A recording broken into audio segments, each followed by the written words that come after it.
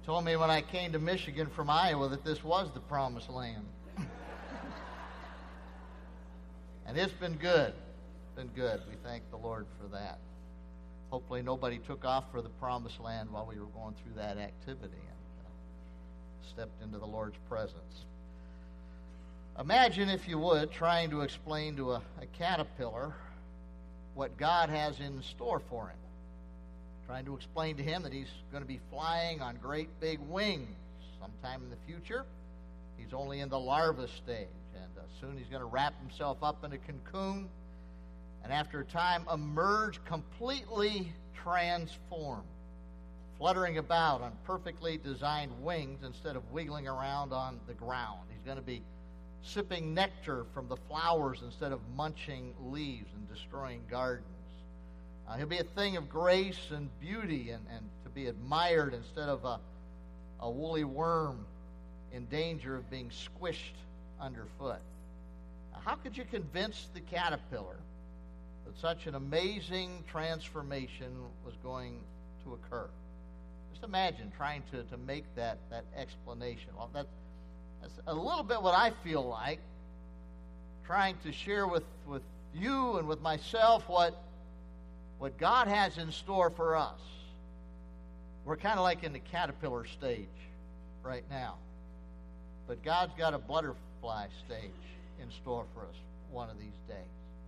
Now, you're a whole lot more intelligent than caterpillars. That's one thing we got going for us.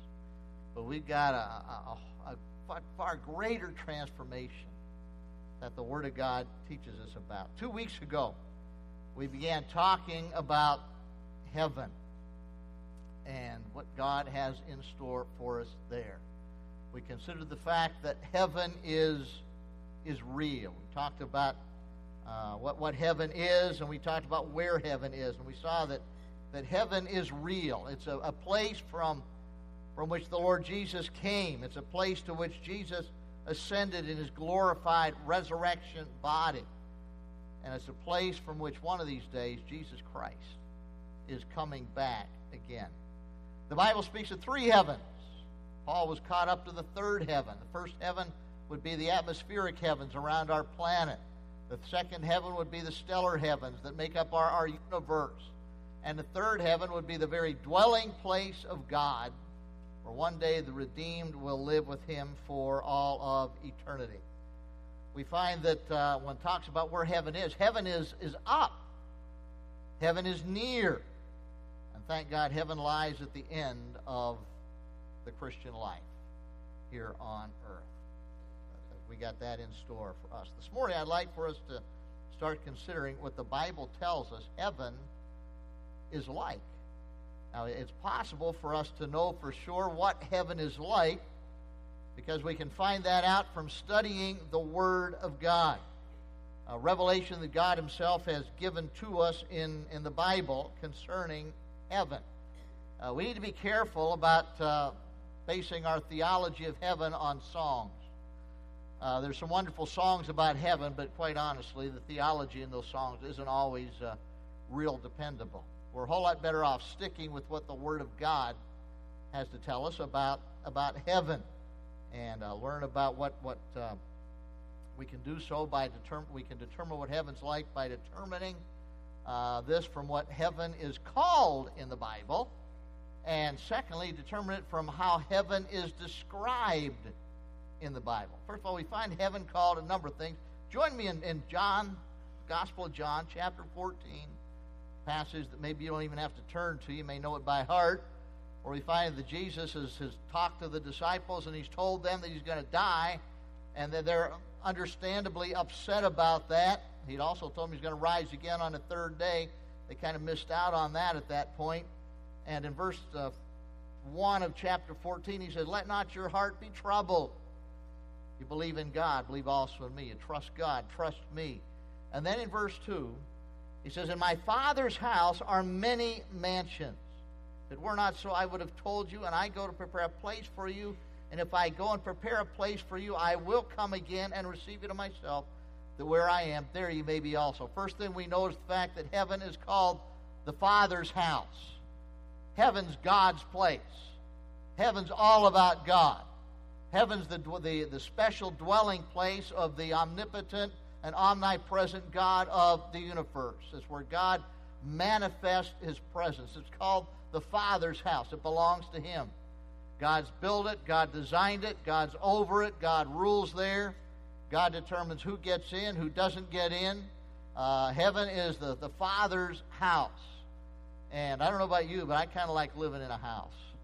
I've slept in motels and hotels and dormitories and apartments and in a tent a few times. You know, some of you guys like camping, and you like campers, and you like tents and all that fun. That's wonderful. I kind of like a house, especially when the house is home. And we think about heaven, the first thing we know is the Father's house. We might even translate it this way, the Father's home. And the neat thing is it says there's lots of room there. It goes on, and Jesus said that there are many mansions there. Sometimes we take that word mansion and we emphasize the idea of luxury. Oh, I want a mansion with a swimming pool and a tennis court and huge white pillars and 26 rooms and a huge kitchen, and we picture that when we think about mansion. But, you know, that's not the point of emphasis here. Well, I'm sure we're not going to be disappointed in the accommodations one little bit. What God has in store for us is better than anything that any architect has ever designed or any builder has ever built down here on this planet. But the thing that Jesus is emphasizing here, as He says, in my Father's house there are many dwelling places. There's lots of room. There's plenty of room. Aren't you glad there's plenty of room in heaven?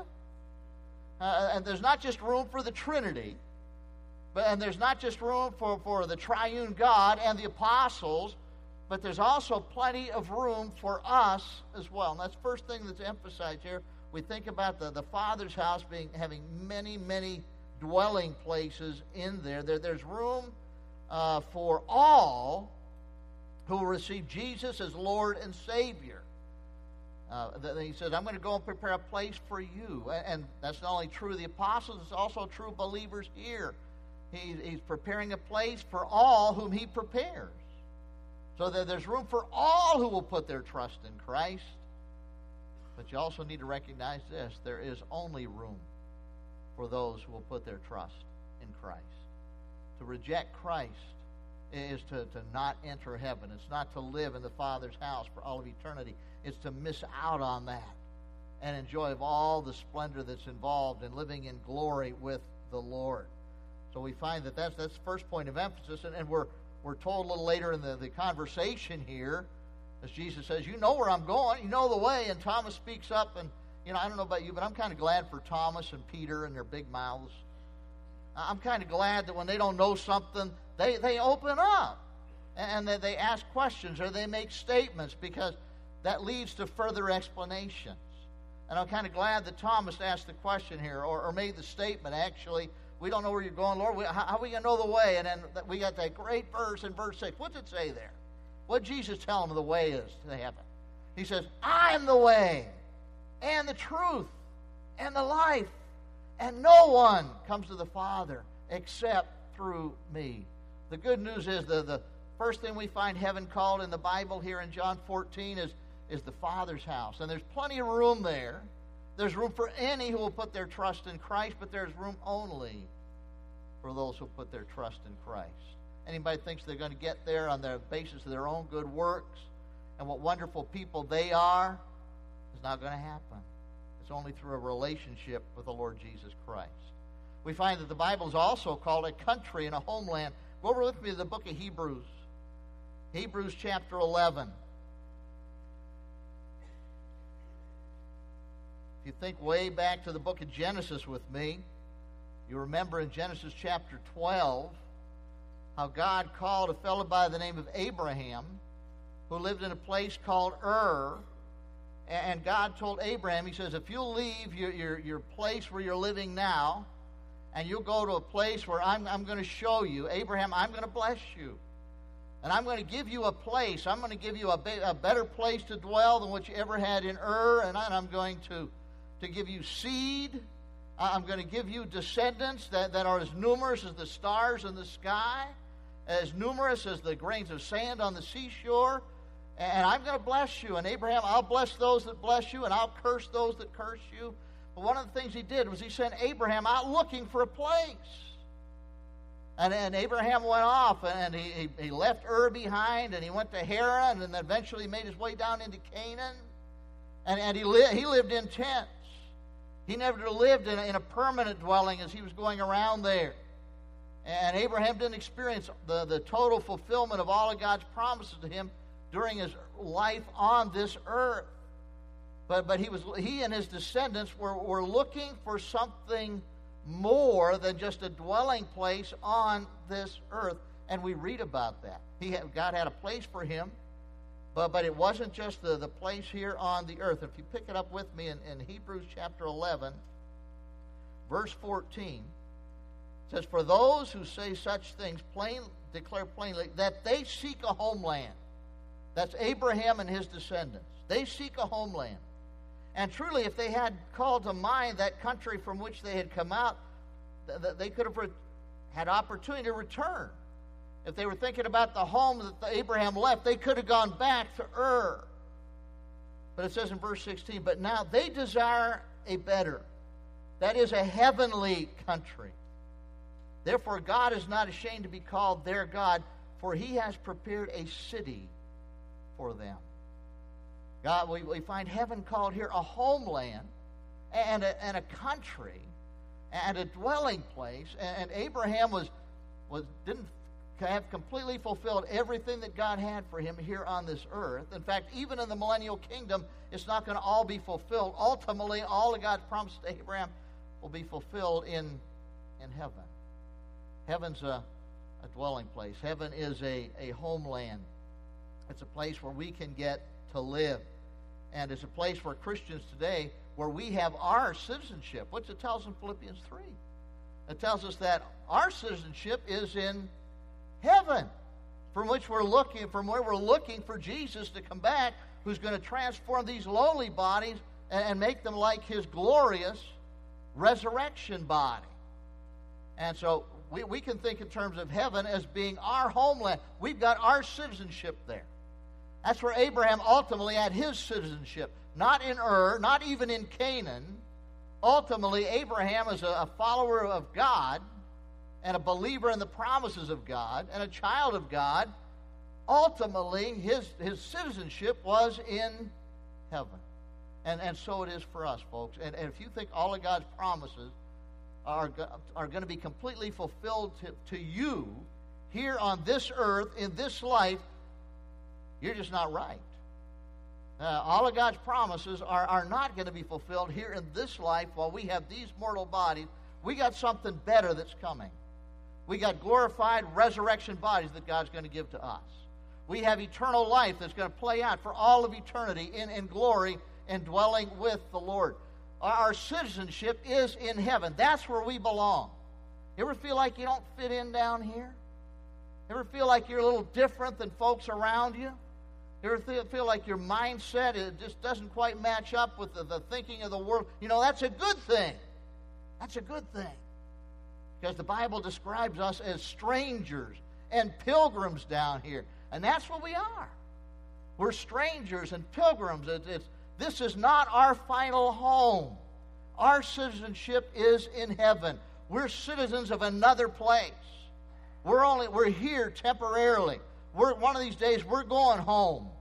One of these days we're going to this country, this homeland that God has prepared for us. And it also talks about it as a city here. We'll talk about that a little bit more in a minute. But the neat thing is, he says they called their God, for he has prepared a city for them. Once again, that idea, God's prepared a place for us. Christ says, I'm going to go prepare a place for you. And here it talks about God preparing a place for his people.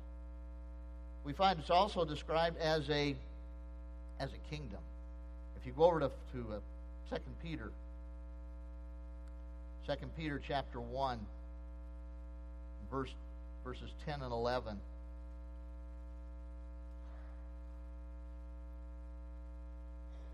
2 Peter 1:10 says, "Therefore, brethren, be even more diligent to make your calling and election sure. For if you do these things, you will never stumble. For so an entrance will be supplied to you abundantly into the everlasting kingdom of our Lord and Savior, Jesus Christ. Here heaven's called a kingdom. Once again, it ties in with the idea of a country, a homeland. But the thing to emphasize here, when you think about a kingdom, what's the key piece in a kingdom? When do you have a kingdom? When you have a king. You can't have a kingdom without a king. And the key thing here as far as the eternal kingdom is it's the kingdom, the eternal kingdom, it's called here, the everlasting kingdom of our Lord and Savior, Jesus Christ. Once again, it's His. He rules over it. It belongs to Him. We'll only be there as we have a relationship with Him. So heaven here is called an everlasting kingdom, the everlasting kingdom of our Lord Jesus Christ. And I think back with me to Hebrews, what we read a moment ago, where it says that God, Abraham and those that were his descendants, they looked for a homeland, a country, and that God wasn't ashamed to be called their God. And He prepared there a city for them. That is a frequent theme that we see when we talk about heaven, this idea of being a city. If you go back to Hebrews 11 and pick it up in verse 8, and we see there's more said about the idea of heaven being a city. Hebrews 11, verse 8, once again talks to us about the call of Abraham. What God has in store, it says, by faith Abraham obeyed when he was called to go out to the place which he would afterward receive as an inheritance. And he went out not knowing where he was going. By faith he sojourned in the land of promise as in a foreign country, dwelling in tents with Isaac and Jacob, the heirs with him of the same promise. Listen to verse 10. For he waited for the city which has foundations. What kind of city has foundations? A real city. What kind of a house has foundation? One that's real and physical. And this heavenly city is a real physical place that has foundations, whose builder and maker is who? God. Builder and maker is God. The idea of the city introduced here once again. If you go over to chapter 12, we see it spelled out as well. Chapter 12, verses 22 to 24.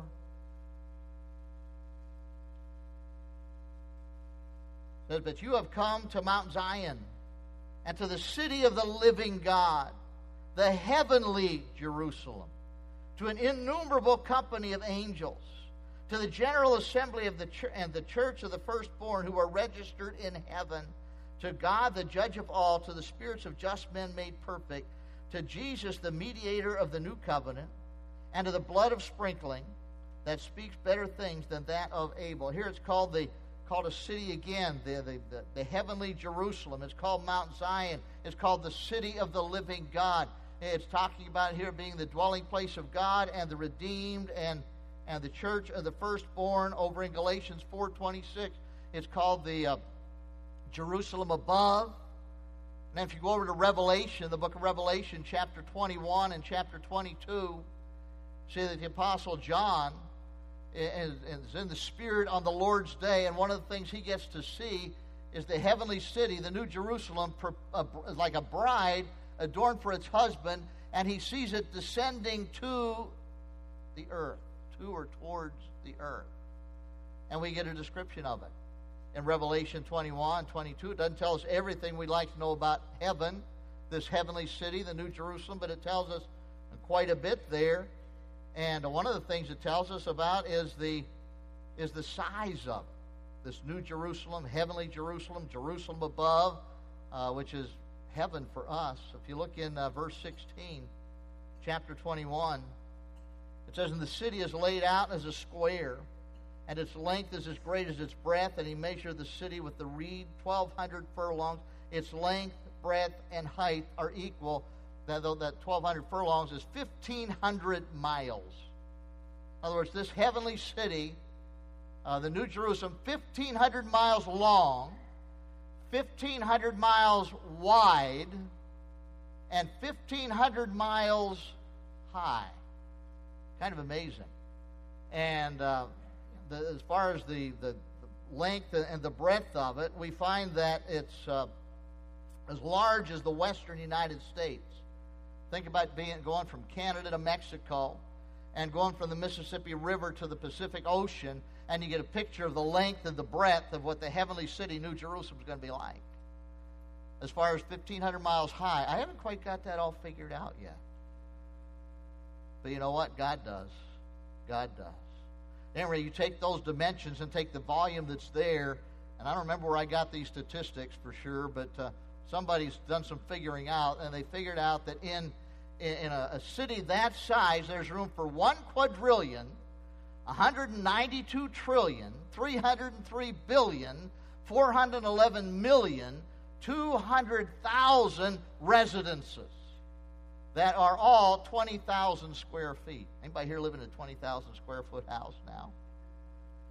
I suppose that could be the outlying area around as well. But you get the same picture that Jesus painted over in John 14. What did he say? In my Father's house are many mansions. There's plenty of room. There's plenty of room in heaven. Plenty of room in this heavenly city for any who would go there. But there's only one way to go there, and that's through repenting of our sin and taking Christ to be our own personal Lord and Savior.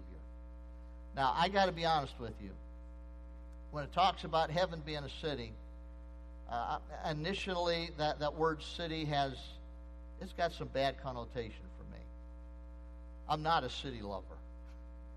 In fact, when we came to Care, I came to a village, and now it's turned into a city. But I don't know what's changed, but at least the name has changed anyway. But when I think of cities, I think of Chicago, and I think of New York, and I think of San Francisco, and I think of Los Angeles, and I think of pollution, and I think of crowded interstates around them, and I think of tall buildings, and I think of people on top of people, and I think of squalor and filth and crime and all those things that are involved in the cities and places that are falling down. But you know, we need to erase all that from our minds, and we start thinking about heaven as a city. You know, heaven is a city who has foundations and whose builder and maker is who? God. And I guarantee you, why do cities have the problems that they do today in our world? It's because of man, right? And because of sin. And what happens when you get a whole bunch of people living, a whole bunch of sinners living together, what happens? Well, sin multiplies. In fact, if you recall, back when Noah got off of the ark, what were he and his family supposed to do? They were supposed to reproduce, and they were also supposed to spread out and fill the earth. That was their responsibility. And what happened? Well, we find out that they begin to rebel against God again, even after that universal flood. And they work together, and they build Babylon and the plains of Shinar, and they build that Tower of Babel, trying to reach heaven. Now, not one they could climb up, but it was an object or a place of worship is what the Tower of Babel was. Probably a ziggurat where they studied the stars and everything, but anyhow, they gather together, and you get people together, you get sinners together, and people sometimes get a feeling of anonymity, and they think they can be hidden, and they can just blend in, they can do anything, and not be found out, not be caught, not have no accountability, and you end up with the mess that you have in the cities of the world today. But you know what? This idea of city has one thing going for it. City has the idea of closeness. It has the idea of proximity. I kind of like living in the small town of Cairo here. Some of you live in the town, some of you live out in the countryside around, and you know that's kind of nice. But there's times I'm a whole lot happier living in town. If I got to run to the hardware store, man, I can be there in no time. If I need to come from my house up to the church, I can be here in no time. Doesn't take any time at all. If I'm here at church and working in the morning and want to need to go see my wife, I can be there in just a couple of minutes. Pastor Mark could get home even quicker. He's living over in the Collingwood subdivision now. He can fall out of bed and roll over here to the church. You know, there's something to be said for proximity and closeness. And one of the neat things about heaven is we're going to be close to God. We're going to be with Jesus. We're going to be with other believers. And you know what's not going to be there? Sin's not going to be there to mess it up. We'll talk about that a little bit more later. So we need to try to erase those negative those negative ideas, those negative connotations when we hear that word city. Now, maybe there's some of you here that are city dwellers and you love living in the city. Well, that's okay. I don't understand you, but that's okay. If you want to live in the city, that's fine. That's more room for some of us out here in the small towns and the country. So how many of you like living in the country and in small town? All right, I'm talking to the right crowd here. Good. You city folks, well, actually, there's a real mission field in the cities these days. And there's a real need to be reaching out with the gospel. I'm thankful at this point God hasn't called me to Detroit. Or He hasn't called me to San Francisco or any of those places. But if He does, I'll go. I'll go. But He'll have to make it abundantly clear that that's where He wants me. And I have to do some preparation in my own heart, in my own person, so that I could go there and serve Him. You know, we want to be careful. We don't say, I'll never go to so-and-so. I'll never go to Africa. Or I'll never go to Detroit. God's got that in store for us. You know what? He'll equip us. He'll enable us. We can go any place the Lord wants us to go. But this city we're talking about, there's plenty of room for any who would come through the blood of Jesus Christ, and it is going to be a unique and a beautiful city. I encourage you, go home and read Revelation 21 and Revelation 22, and we'll talk about that a little bit more next week. But for just to kind of put our minds at ease, we also find that the Bible calls this heavenly city, it also calls it paradise. That term paradise is originally a Persian word. And it's been brought over into the Hebrew in our Old Testament, and it shows up in the Greek in the New Testament, and now it shows up in the English language.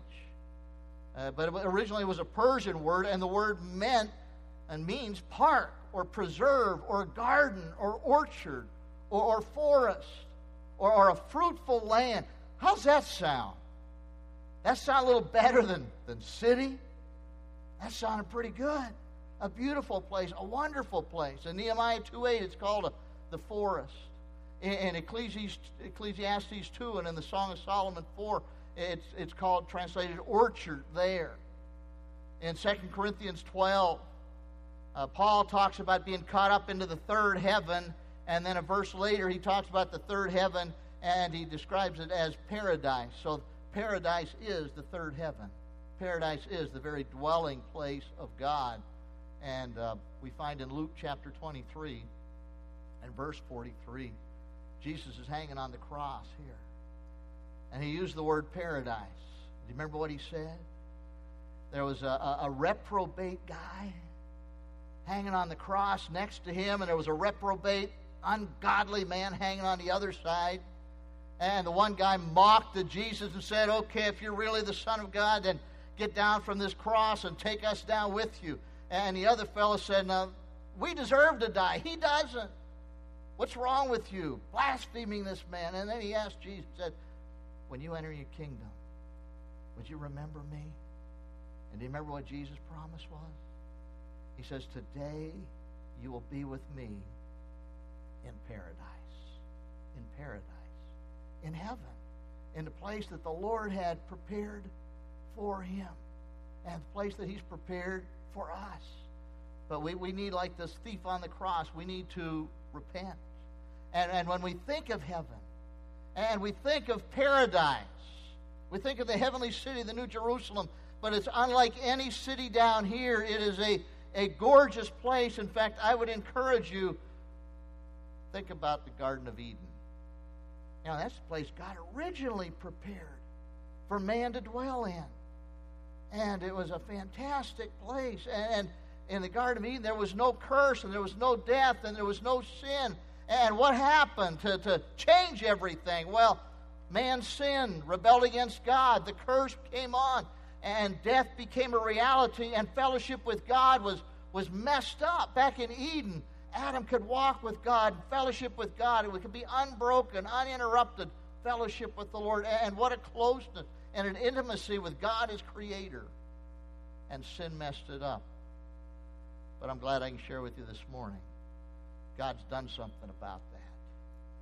God Himself, God the Son, stepped down out of this glorious place, this glorious heavenly city, entered this earth, spent 33 years down here. The Lord Jesus Christ was rejected by men, nailed to a cruel cross, took upon Himself our sins and our rebellion, our curse, and He died for us there on the cross of Calvary so that we could one day live with Him forever in this glorious, glorious place that He has prepared for us. And we one day will enjoy no more curse. Won't that be good? No death. No funeral homes in heaven. No cemeteries in heaven. No more death. And no sin. And thank God my sin nature is going to be gone. I won't even have a bent towards doing anything wrong. Won't that be great? Don't you get tired sometimes struggling today? Well, I know I should do this, but man, I feel like doing this. I know I need to pray for this guy, but I'd sure like to, well, fill in the blank. We struggle, don't we? Thank God.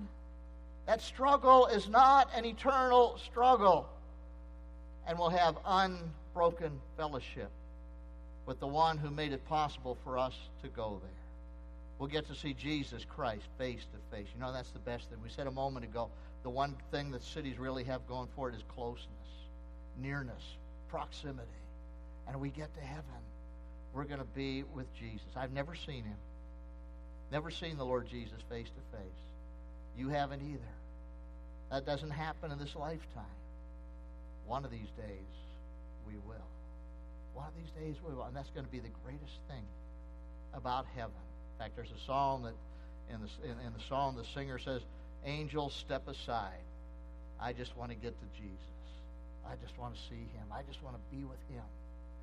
And if you know Him as your Savior, one of these days you'll get to see Him face to face.